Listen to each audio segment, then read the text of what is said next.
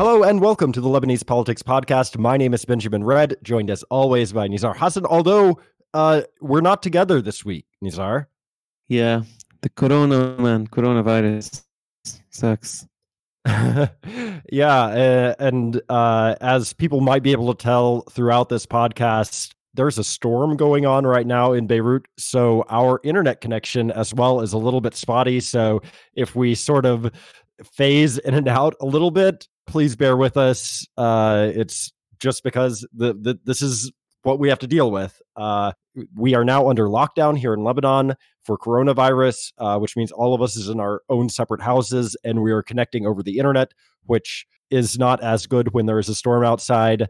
So please bear with us, because this week we have a very, very exciting episode for you all.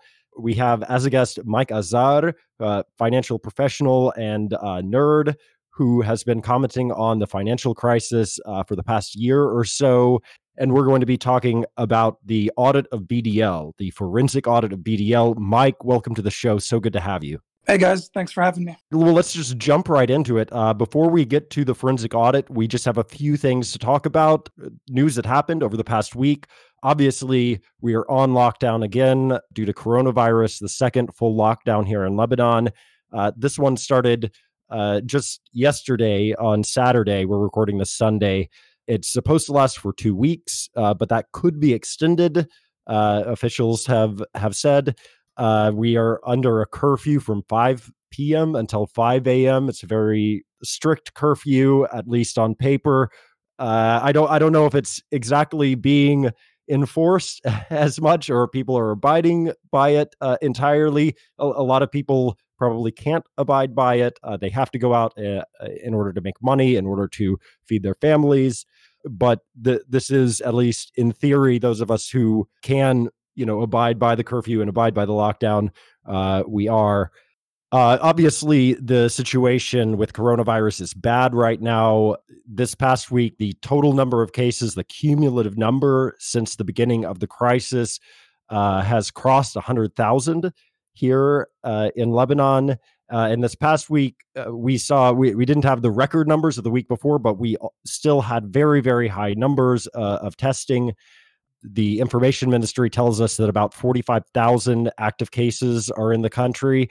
But we have the test positivity numbers here. Local test positivity has been about 15% over the past 2 weeks, according to Sarah Chang, which means that there is not enough testing. The numbers, the test positivity, the local test positivity should not be this high. And if there isn't enough testing, that means probably cases are going undetected. There's undetected spread most likely happening. So that 45,000 active cases number, maybe that's a bit higher just because we don't know. There hasn't been the adequate testing put in place to do this. And speaking of inadequacies as well, the other thing that we're really keeping an eye on right now is hospital capacity, at how full hospitals are. According to the World Health Organization's latest information, this was a report that came out on Saturday for Friday night. They said that 71% of regular COVID beds were full, and 82.5% of ICU beds were full. There are 372 ICU beds in the country, according to the World Health Organization, and it's basically 4 out of 5 ICU beds are full right now. We got some good news this week. Apparently, Riyad Salameh the governor of the central bank, has written a letter to Salim Sfair saying that cash lira withdrawal limits for the purpose of medical supplies, pharmaceuticals, things of that nature, those limits are going to be eased by the central bank. We know that's been a really huge problem. Private hospitals in particular have been very, very vocal about how this is harming them and affecting their ability to care for their patients. Of course, we've been over this issue before in last week's episode, so we won't go deep into it now, but it is a good sign that apparently the central bank is giving way a bit on this issue.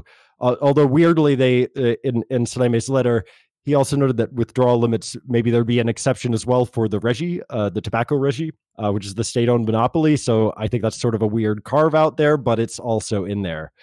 Also this week, we theoretically had cabinet formation still happening. Not a whole lot's going on there, though. We had an envoy from the French president, Patrick Durel, came to town at the end of this week, and he met with a bunch of people, like basically all of the top leaders of the country, to try to get this French initiative back on track. Reportedly, he brokered a phone call between Hariri and Basile. But other than that, we're sort of still in this standstill. It's been 25 days as of Monday since Hariri was designated. Now, keep in mind that Mustafa Adib, the last person to be designated prime minister before Hariri, threw in the towel after 26 days. So we're getting to this place where, well, is Hariri going to continue? Of course, we think he will. He's not going to back down like Mustafa Adib did. But it's been now 98 days without a government, despite all of the numerous crises that the country is facing right now. So it really does feel like we're sort of still in this standstill, sort of like we were, for much of 2018 and the beginning of 2019, when there was this huge fight over the cabinet post elections. And it seems very strange now because the situation is so much worse. And so it's become so much clearer how, dangerous the situation has become. But it seems as though the Zouama are not acting really anymore with any more urgency than they were 2 years ago. Yeah, and one thing about this is that you've been hearing a lot about how cabinet formation has been postponed and delayed until the U.S. elections happen, and we know who's the next president. So now we know who's the next president, and how does that help us? I think it was quite a distraction to be used continuously as an excuse for cabinet formation delays, because was anyone expecting the foreign policy of Joe Biden administration to be formulated and imposed so quickly, within weeks or a couple of months, so that we know how it will be translated and how it will help us form a cabinet? Yeah, I think it was a distraction of some kind, and I have no idea what the politicians have in mind in terms of a timeline. I can't see the logic behind this tolerance to delay and more delay. Is there a factor that I'm not seeing that they're waiting on? I have no idea. I don't know. I mean, I don't think that was very convincing either, this waiting for the US election, because it's going to take a year before the Biden administration even gets around to Lebanon, maybe even longer. I mean, I think if you just look at kind of the domestic political considerations and the struggle for, power domestically and what concessions each side will have to give, that's enough to explain why they haven't formed a government yet. No side is willing to be the first to concede. Everything is existential here. Yeah, absolutely. Absolutely. And the other big issue, sort of on the ground issue, is still the fallout from the huge explosion at the port back in August. This past week, we've seen really no movement as far as accountability goes. However, the families of victims are still, pushing to see more accountability. And also they pushed this week to have those who died in the blast be considered, sort of at the same level as soldiers who die in the line of duty. There has been, some compensation for these families, but not a whole lot. The Higher Relief Committee issued checks for 30 million lira to these families, or at least to the families who applied, which, I mean, that's only about $20,000 according to the official exchange rate, which is inaccessible to basically any private citizen today. But now, if you look at what it is on the market, it's only about $4,000. Some families didn't have bank accounts, so they couldn't cash these checks. Banks are being very, very stringent and very strict about allowing people to open new accounts. I know, for instance, I went into my local Bank Med branch a few weeks back and asked them about opening a dollar account. And they said you need to have $50,000 just to open one, which I don't have that kind of money laying around, A fresh dollar account? I just asked for dollars, actually. Oh, okay. So I don't know if they wanted 50,000 fresh dollars or not. It doesn't really matter though, because I don't have either. So You're anyway, gonna need to start selling ads on this podcast. So you can, open a bank account. Yeah, does anybody want to buy an ad for $50,000? No, but just to give you an idea, yeah, the banks are being very, very stringent. They're not really letting people open new bank accounts. So these families of people who died in the port blast, if they didn't already have a bank account, they can't open a new one in a lot of cases, and it means they can't cash their checks. And for the ones who do have bank accounts, there are all these withdrawal limits all of a sudden, which means they don't have the same access to their money. Maybe they theoretically have it on paper or as an entry in the computer, but actually getting that money and being able to use it is another question. Yeah, I just want to say how much of a pain in the ass is the new restrictions on withdrawals. Because if you want to make any big payment, anything that is more than 1 or 2 million liras, now you have a big problem because you have a limit on your USD to like 2 LBP on the 3,900 rate, and you have a limit on the LBP accounts. So sometimes you reach a point, which was the case for me. A couple of days ago, I needed to make a bit of a large payment and rent and many things, and I just couldn't. I was telling people, I'll give it to you maybe next week when when I can withdraw it from the bank. So after they did all of this all of this thing to render the dollar completely almost meaningless or half of its own value, now they're telling you can't withdraw from that at half value. It's really just humiliating the situations that people are put in, especially people who have small businesses and have to do like daily business transactions, etc. Yeah, and I mean, if businesses accepted bank transfers or checks, it could be fine for most people, but they don't. They only want cash. And on the other hand, you can't get cash to pay them. So now you have to pay a big premium for Lebanese lira banknotes. In my rent, if I pay cash, there's a price for the rent. And if I want to pay with a bank transfer, a check, even in lira, I have to pay a 15% premium. Just insane. It's so hard to price anything in this country now. Yeah, absolutely. I mean, it speaks to the level of of collapse within the financial sector. I mean, we have these banks. They still exist. You walk down the street, at least before lockdown, they're still open. I think actually no, they're still open even during lockdown. They're still operational. You can still check your balance online if you have the online thing set up. But as far as doing the things that banks are supposed to do, they don't really do that anymore, or they don't do that with any sort of ease. It's like we have these zombie banks sitting around. They're still there. The lights are still on, but they're not actually providing the financial services that banks are supposed to do. It's a zombie sector right now.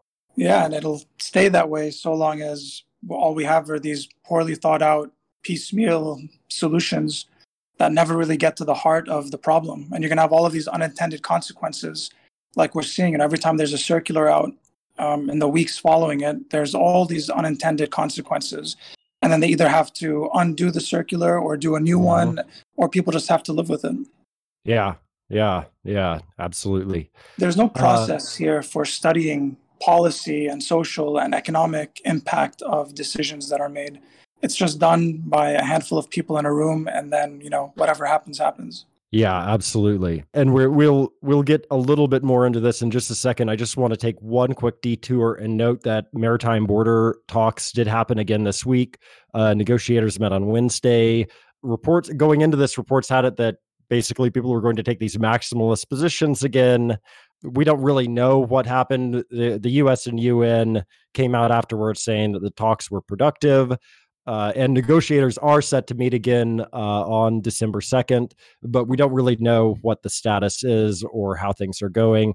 Hassan Nasrallah, the Secretary General of Hezbollah, gave a speech this past week in which he basically said, it's okay that these technical talks are taking place. It is up to the Lebanese state to decide what its borders are. So it's sort of like back in 2000 when they were deciding the blue line on the land, and that Hezbollah has trust in Michel Aoun, the president, and in the Lebanese state to decide its own borders, because there had been a lot of questions, whether Hezbollah thought that, this was sort of a step towards normalization. Nasrallah said, no, don't worry about that. We don't view it as a step towards normalization or peace with Israel or anything like that, basically giving the green light for these talks to continue publicly. So turning back to the financial side of things, this week we saw this sort of personal war of words break out between two politicians who are both sort of FPM. We have Ibrahim Kanaan, a high-ranking FPM official, member of parliament, the head of the Finance and Budget Committee in Parliament. He's been there since 2009 was when he became head of the committee. He got in this Twitter war with the Justice Minister, the caretaker Justice Minister, Marie-Claude Najm, who was appointed reportedly by the FPM to this position. She has been pushing for the fiscal audit to move forward. She has been saying that there is nothing wrong with the contract. Everything is perfectly legal. BDL, Riyad Saleh, they are in the wrong, claiming that banking secrecy prevents them from complying with the audit, all of this stuff. Ibrahim Kanaan has been on the other side saying, no, the forensic audit cannot go forward right now because it would violate banking secrecy. And they got in this less than substantive, I think, Twitter war. But it was interesting to watch these two very high-level politicians, people who were sort of in the FPM camp, go at each other. And it was really kind of eye-popping. Ibrahim Kanaan questioned whether Marie-Claude Najm really was the Minister of Justice. He said, you've done absolutely nothing in your time as the minister. Marie-Claude Najm shot back, you're the head of the Finance and Budget Collapse Committee, which I love that, to be honest. That was my favorite. one of the funniest things this year. لجنة انهيار المال. And she's completely right. I mean, just looking at the record of this committee and what it has done when it should have been doing things, and when it acted up and created this the Truth Committee about reconsidering the losses to sabotage the IMF negotiations. I mean, what is the record of Brahim Kanaan? It's really just in the last few months, at least, it's really just fighting for whatever BDL and the banks need in Parliament. Yeah, exactly. This committee, if you remember, like the IMF talks were going along, and then all of a sudden we had these committee meetings. What was it, during the summer, where they came out and they said, oh, the numbers in the reform program by the Lebanese government are wrong, and it was really sort of an about face, it seemed, for a lot of the political leadership in the country that had been sort of inching towards the forensic audit at very least, and inching towards these reforms that would, bring IMF assistance. And then all of a sudden, just, no, we're not going to go along with this. Yeah, that committee was a colossal mistake in retrospect. You like to see parliaments everywhere being involved in these kinds of things, but the way this committee operated, and it's the ultimate, putting aside what its original goal was, but the consequences of it are pretty catastrophic. I mean, we're starting from scratch now, and we've just wasted a year. Right. But I want to get a little bit more into what the substance of what this fight is about, because it is kind of, satisfying according to our sort of baser instincts to see people fighting, at a high level over this. But there really wasn't a lot of substance yesterday when they were trading these accusations over Twitter. So I think we should take a look at this forensic audit and, what it would be, what it's supposed to be, what its purpose would be, and then sort of the problems and what the fight is really about over this. Because if we don't have the forensic audit, we're not going to really be able to figure out what went wrong, at least not in a very specific way, or in a way that can lead to any sort of accountability. So if we back up a little bit, Mike, can you just sort of walk us through, in general, what a forensic audit is? Sure. Just very generally, it's a kind of detailed examination of financial records. It's usually done when a crime is suspected, a financial crime. And so you dig deeper into the records more than a normal financial auditor would to discover if there was any fraud or embezzlement or any other type of crime. Now, the forensic audit that's proposed here is a little bit different because there is no specific crime that is being investigated, right? Usually if you have some company collapse because it was misreporting something on its books, you suspect that there's a crime because you see the effects of it and you know what suspect that crime is, and then you investigate it specifically. Here we kind of have this general idea that something went wrong, financial engineering was done, and there's not much visibility as to what that was, who benefited from it, how much it was. The numbers aren't very clear. And so if you look at the scope for this forensic audit, it's very broad. It's actually pretty well written, in my opinion, because it gives the auditor the responsibility to cover a lot of different topics, so long, of course, as the client, which is Ministry of Finance, wants them to cover those topics. We get back to that a little bit later. So what's this forensic audit doing? It's broken out into basically two buckets. It's mainly going to look at financial transactions at BDL or accounts at BDL over the last 5 years, which is the period of the financial engineering. And typically, you would go back 5 or 10 years. You don't usually go back 30 years for something like this. You have to pick a time period, and the last 5 years is fine. They're supposed to look at whether any financial transaction prices were inflated. Was BDL buying or selling financial instruments at prices higher or lower than the market rate? Were payments made to fictitious companies or for improper purposes? And also just look at how BDL's assets, like their reserves and their liabilities, like their borrowings from the banks, how they've changed and evolved over time. The idea behind it is you want to find out, were any crimes committed, clear crimes, embezzlement, insider trading type things on financial instruments. But also you want to see, how did BDL's assets change over these last 5 years when things really started falling apart? Because you need to understand what is exactly the cause of this crisis from the financial perspective. That information is needed because you can't build a financial rescue plan unless you know, okay, how much of the losses are from interest related to the financial engineering? How much was it for fixing the lira exchange rate? How much was it for financing the budget deficit? You need these very granular information so that you make sure you're building this program as optimally as you can. Now, the second part of the audit is forward-looking. It's looking at internal control procedures at BDL, compliance. Are these controls enough to make sure that financial crimes and irregularities don't happen? How is BDL really being run, and what changes do we need to make so that if something was being done improperly, that wouldn't happen again in the future, which is a really important aspect of the work also. I mean, you need to make sure that this doesn't happen again, which is kind of stunning when you hear some politicians say, well, we don't really know what's the purpose of this forensic audit, so we don't need to do it, or we don't have time for it, or there's other pressing issues. What is more pressing than understanding exactly what happened, the details of it, making sure no crimes happened, and putting together in place a system at BDL where there's more than $50 billion of losses to make sure that this doesn't happen again? Yeah. So basically it's figuring out what went wrong, trying to figure out who could have been responsible, but also the processes and the procedures, right, that BDL followed.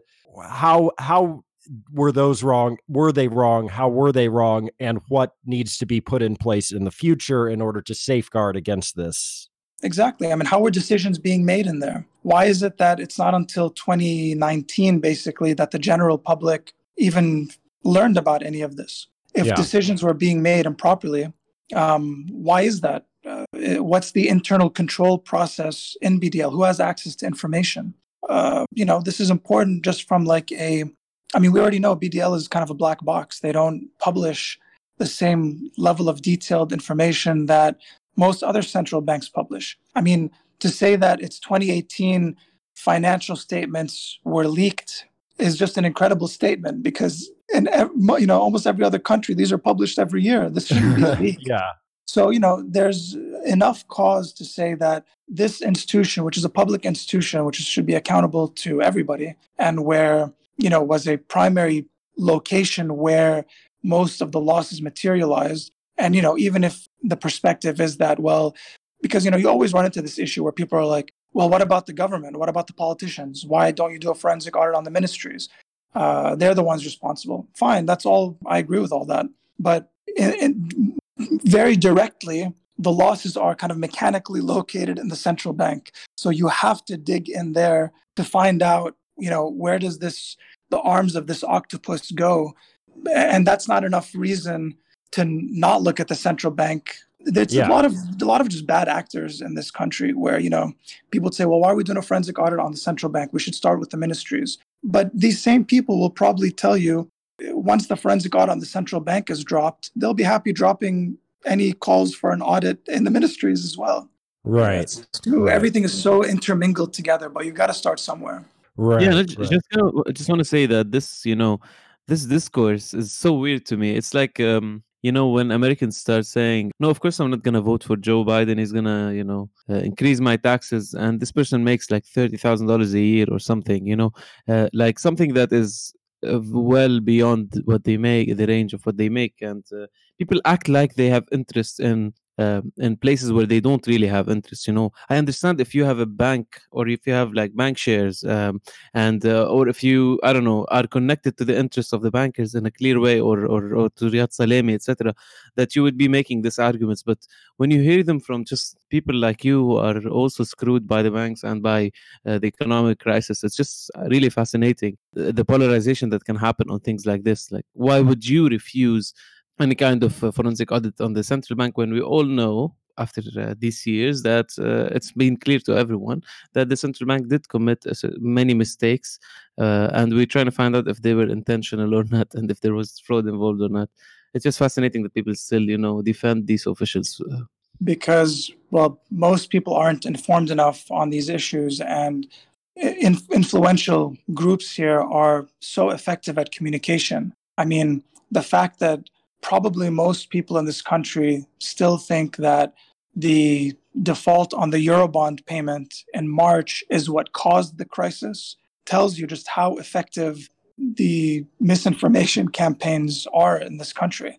I mean, I was at a talk at a small elementary school in my hometown in Tripoli, and it's a poor community, and people there barely have bank accounts, maybe $5,000 at best. And they'll tell you, yeah, the government should give its assets to the banks to make up the losses because I want to get my deposit back. And I just tried to explain to them, like, this is not for you to get your deposit back. This is for people much richer than you to get their, a larger chunk of their deposit backs at your expense. But, you're constantly having to fact check and fight misinformation, and it just never goes away. You might spend a year trying to fight a piece of misinformation, and it just never goes away. Yeah. So what's going on here with the forensic audit is that they're trying to get a bunch of information that you just described out of the central bank, figure out what went wrong, but something went terribly wrong, and that was BDL refused to comply with the majority of requests for information. And they were given a 3-month extension that is legally dubious, but a 3-month extension nonetheless. But they're still claiming that they can't comply, as far as I'm aware, because of banking secrecy. Yeah, I mean, Forbes Middle East leaked a database of questions that A&M, Alvarez and Marsal, the company doing the forensic audit, sent to BDL. And then the status of, information received and what was not received and why. And if we take a look at that, we kind of split the questions into 2 buckets. A segment of the questions have nothing to do with banking secrecy.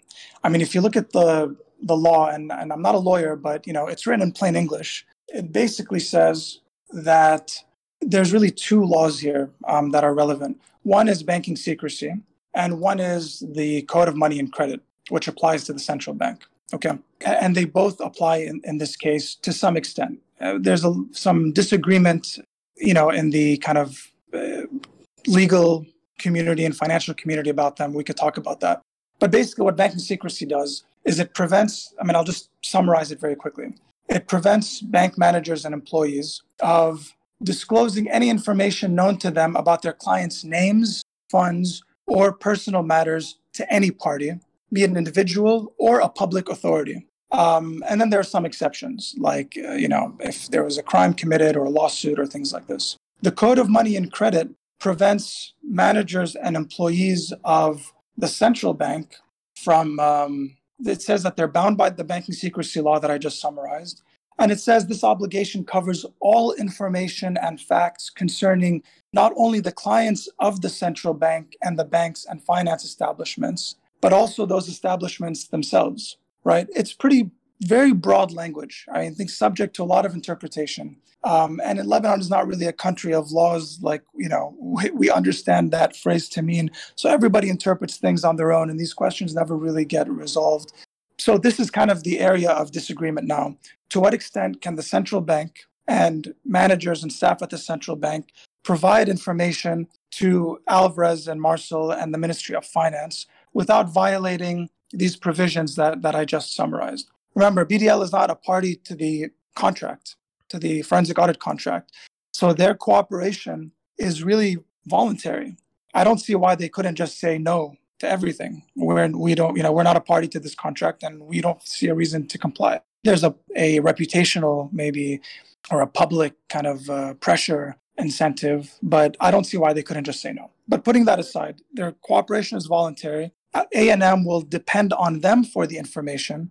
A forensic auditor typically will go into the institution and get the information themselves and interview staff and interview managers and do a forensic analysis of the servers, right? Because if you're the subject of an investigation, you can't also be the party that is voluntarily providing the information, because what stops you from providing misleading information? There's no oversight on that.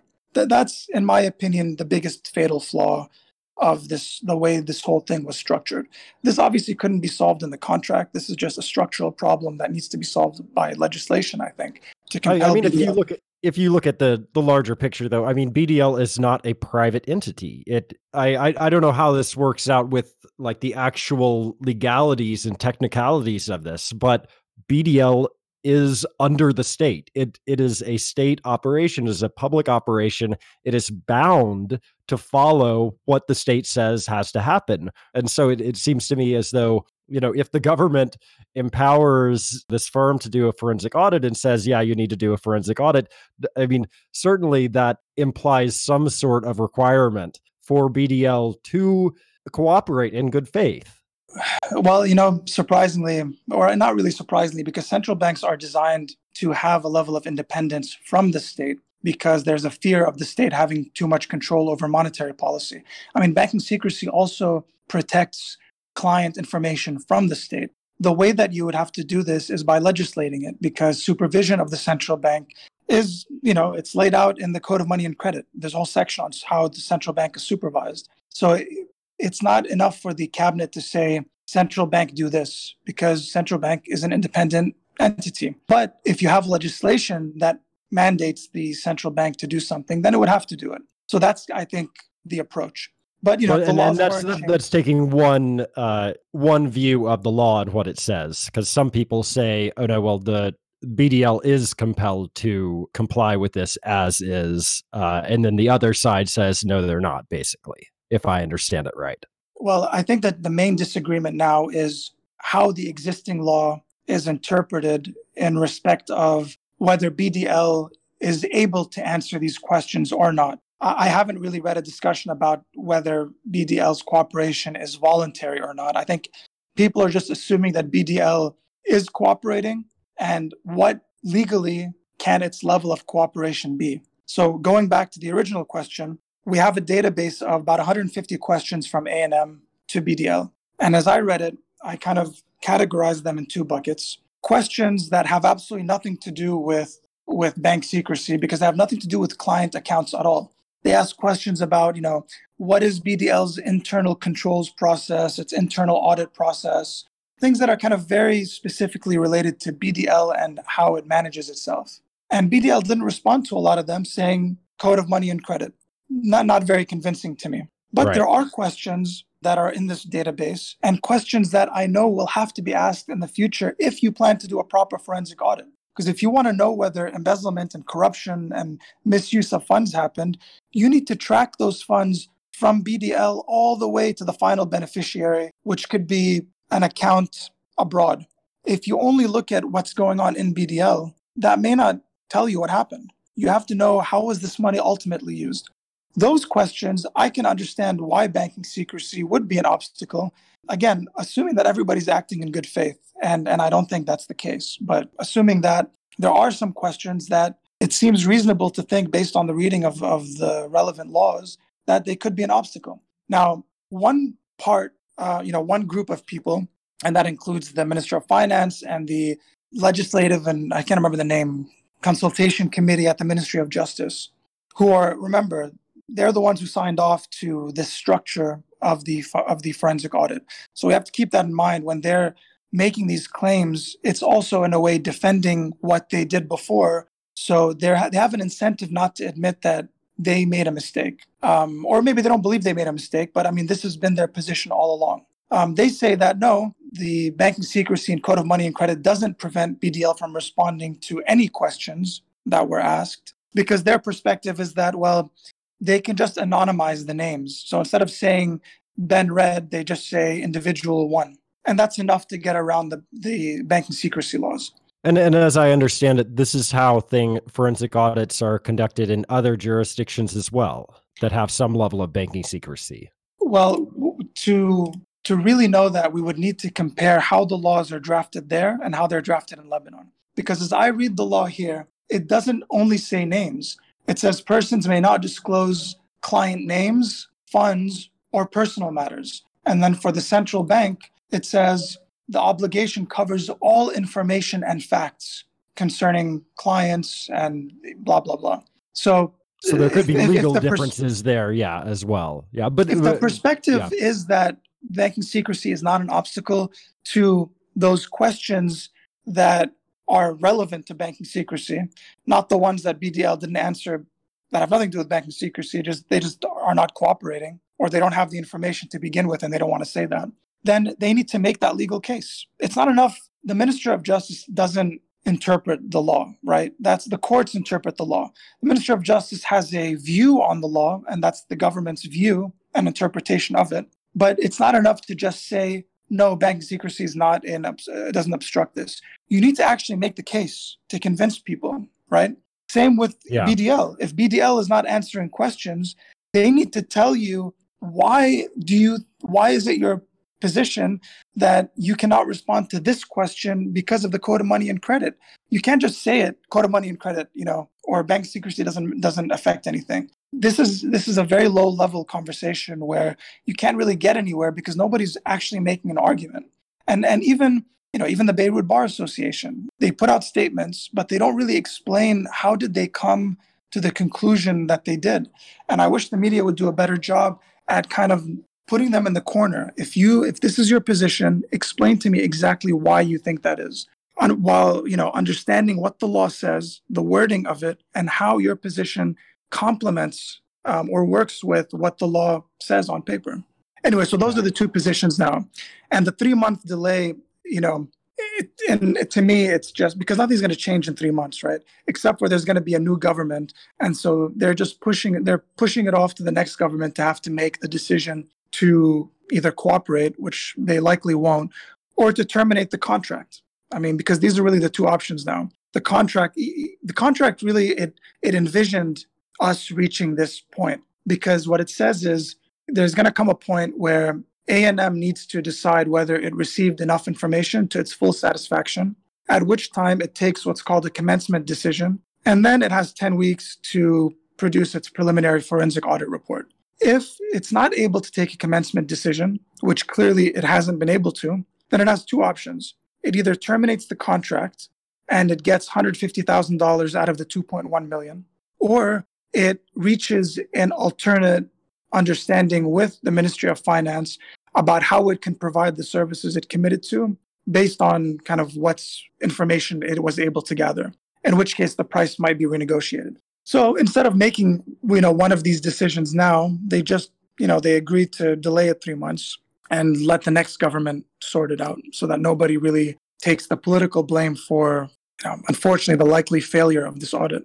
Yeah, I mean, that certainly seems to be what's going on. But if these people like the Minister of Justice, so if they messed up in the drafting of this contract or drafted the contract in such a way that this eventuality is the most likely one, where A&M can't really take the commencement decision or can't move forward at that point. Why are they pushing so hard now for it? Is it just that they made a mistake and they're trying to cover things up, or is there something else going on here? Well, first, I just want to be very clear about something. The contract was not poorly drafted. The contract is actually pretty well drafted, in my opinion. The contract is not the problem. The problem is the laws in Lebanon, and not only the banking secrecy laws, which until I hear a convincing legal argument as to how they're not an obstruction to this work, that's still my position. But the other problem with the laws is that BDL's cooperation is voluntary. Effectively, it is voluntary. BDL is the middleman for all information that's provided, which leaves so much room for bad information to be provided. These are the areas that I think are the main problem that weren't focused on. The contract itself is in my opinion, fine. So then why is BDL fighting this so hard? Yeah, they don't, if your reading of the law is right, then maybe they don't have to comply, at least on some of the things where they didn't reply on, where banking secrecy would apply. But they didn't reply on other things as well. And so what's going on here? Why are they not doing this? And why do we see such a big focus on banking secrecy now and such a big focus on, oh, no, we can't really do this audit? Is there something larger going on here? Well, I would be speculating, but there's a few options. One is, for some questions, there's a legitimate reason, and it's banking secrecy. But the fact that they didn't answer tons of questions that have nothing to do with banking secrecy, and in many other ways they're not cooperating, like in not providing workspaces for the A&M team. Institutions in Lebanon are run like corner shops. It's personalities. When we talk about BDL, we're not talking about BDL as an institution. We're talking about basically Riyad Saleh and the people around him. Unfortunately, that's how it works here. And so there may be personal animosities, like, why are you trying to pin the blame for this whole crisis on us when you're also responsible for it? Or from their perspective, you're mainly responsible for it. And they see that there's this attempt being made to use them as a scapegoat, like all of the problems are because of BDL. Because really nothing stops the government from doing a similar audit of the electricity company or the Ministry of Finance. They're not doing that. The focus has been on BDL. So there's personality clashes that happen. There's people not wanting to end up being blamed for something while others who are just as or more responsible get off scot-free. And what are people's objectives in this? Is the objective really to find out, as it's being marketed, that the forensic audit objective is to find out who stole the money, if money was stolen, what crimes were committed, very broad mandate that people really want and deserve? Or is it really, we want to pin the blame on Riyad Saleh? And is that blinding certain parties from structuring this audit in a way to reach that ultimate goal that the public is being promised?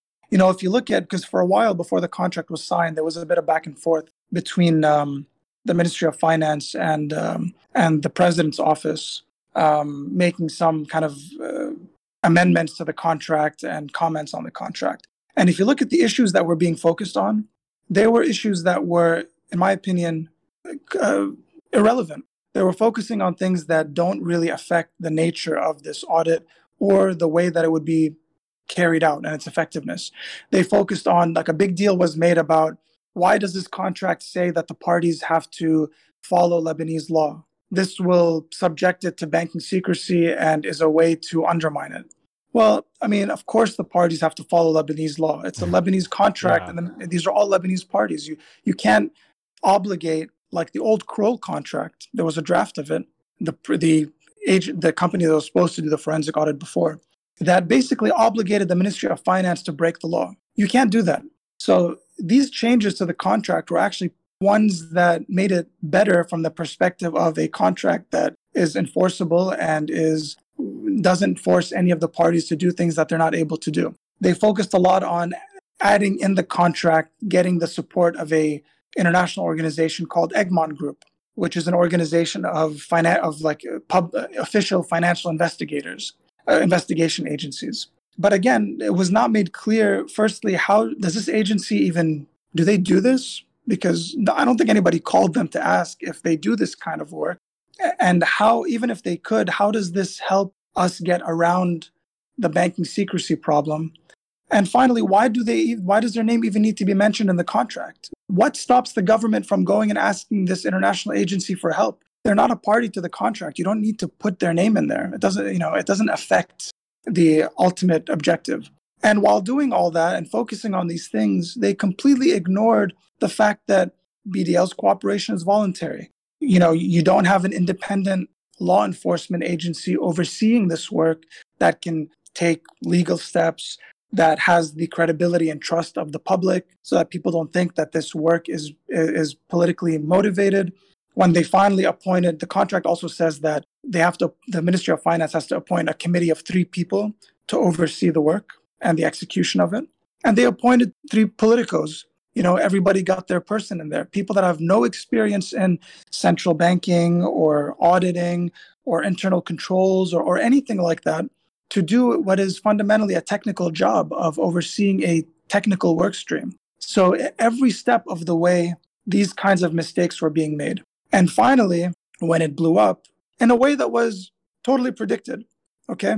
Back in July, when A&M was first appointed, it was predictable. I mean, by the nerds, for example, and others, where we said, these are some of the obstacles that this work can face. And these are the solutions that would need to be implemented for this work to be done properly, transparently, credibly, and effectively. And it's all the stuff that's being talked about now. Nothing is new here. And the fact that these points weren't addressed in the few months where this contract was being negotiated and this whole thing was being put together, and now everybody's coming out and trying to defend their positions, it's questionable to me. It was predictable. And what was the position before? How did you think it was going to work out, where a lot of blame is being put on BDL? It's a political arm that's doing a forensic audit on BDL to uncover potential crimes. And their cooperation is totally voluntary. What was the solution to all this? We have a problem in this country where there's no concept of kind of anticipating. We solve crises when they occur, and we don't anticipate them before they happen to try to resolve them beforehand. And that just leads to delays and ineffectiveness. So should the forensic audit just be dropped then? If you're saying, there are these political issues, there are these legal issues, at least is the way you read the law, maybe we should just drop it all and forget about it. Well, I do think that, my biggest fear was that A&M would basically do some subpar work, just to get paid their contract fee. Maybe they would work out something with the Ministry of Finance to do something much lesser than what was committed to at first. And then, the politicians would use that as, see, we did a forensic audit, everything's all good, let's move on now. That would have been the worst case scenario. They didn't do that. They ended up delaying it because nobody wants to make that decision. But I do think that, I really, really would hate to miss this opportunity that we have now to do something. So the question is a subpar forensic audit that might uncover something, might not, might give us some threads for the future, but that could be used by certain factions to undermine this whole cause of, why you need a forensic audit. Is that better, or is it better to drop it for another day? I really don't know the answer to that. Let's be real though. If the forensic audit is scrapped, there's not going to be another one. Yeah, that's most likely the case, but you're not going to have an effective forensic audit unless you have a side overseeing it and carrying it out that is not implicated in anything. Yeah, that's I agree. Oftentimes, That's really the main point in this whole discussion. That wherever you go in this conversation, you get to a point where you need political change and changing like different people in place to be able to do this thing, right? Be it in cabinet or be it in parliament or be it at the central bank. So fundamentally, it's about political change, and it's just we're talking about this ca- as if we're talking 2 years ago. Talking about the possibilities of maybe this reform might happen and maybe not, who knows, etc. But we're in a very urgent situation after an economic crisis and in the middle of an economic and financial crisis that is unprecedented in the country, and after a popular uprising and everything we've seen. And there's still a question on whether a relatively a minor reform or action like a forensic audit specifically in the central bank is almost impossible to achieve without political change. So it's a sign of what we need to do for much bigger changes to happen, changes that we all talk about and think we need. So basically, there are no purely technical solutions here. You have to get into the politics. There are going to be winners and losers. yeah, I mean, if this forensic audit was to be effective, and if that was the intention, and to kind of do the work that was being advertised, then we would have seen some things being done differently. We would have seen the audit being legislated for in Parliament to force BDL to cooperate with it and to cut it out as a middleman, because the target of an investigation can't also be the party you're depending on to provide you information. The laws on banking secrecy and the code of money and credit would have been suspended at the very least for this specific work stream that's being done. The work would have been overseen by an independent team, maybe a judicial team that is empowered to take the steps necessary to make sure this audit is being done effectively. And what we saw was that really none of that was done. Every step of the way, mistakes were made, and we saw that the audit each side had an objective it wanted to get out of the audit, and that just caused this confluence of just errors to be made and for us to reach the point that we're at now.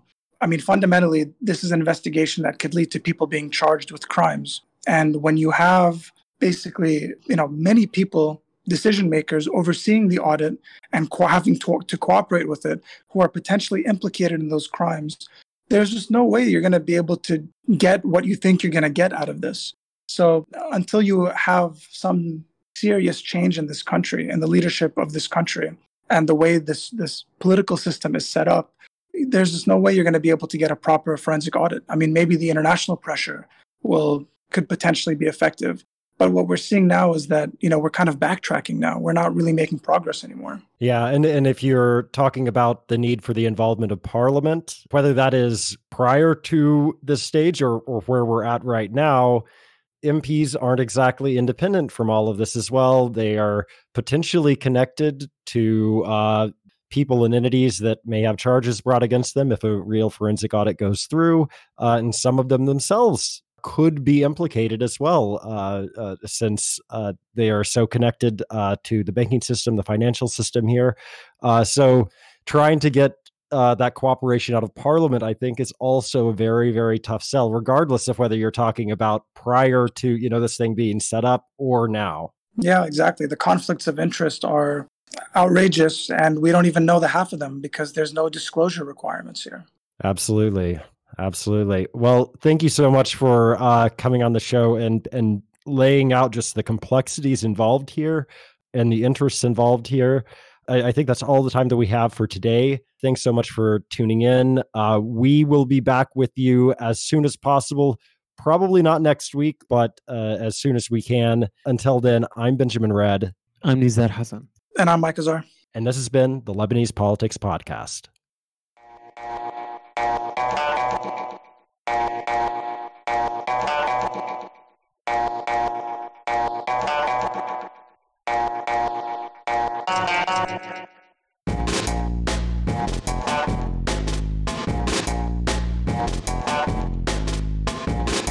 The Lebanese Politics Podcast is brought to you by myself, Nizar Hassan, Benjamin Red, produced behind the scenes by Susan Wilson, and the music is by Omar El Fil.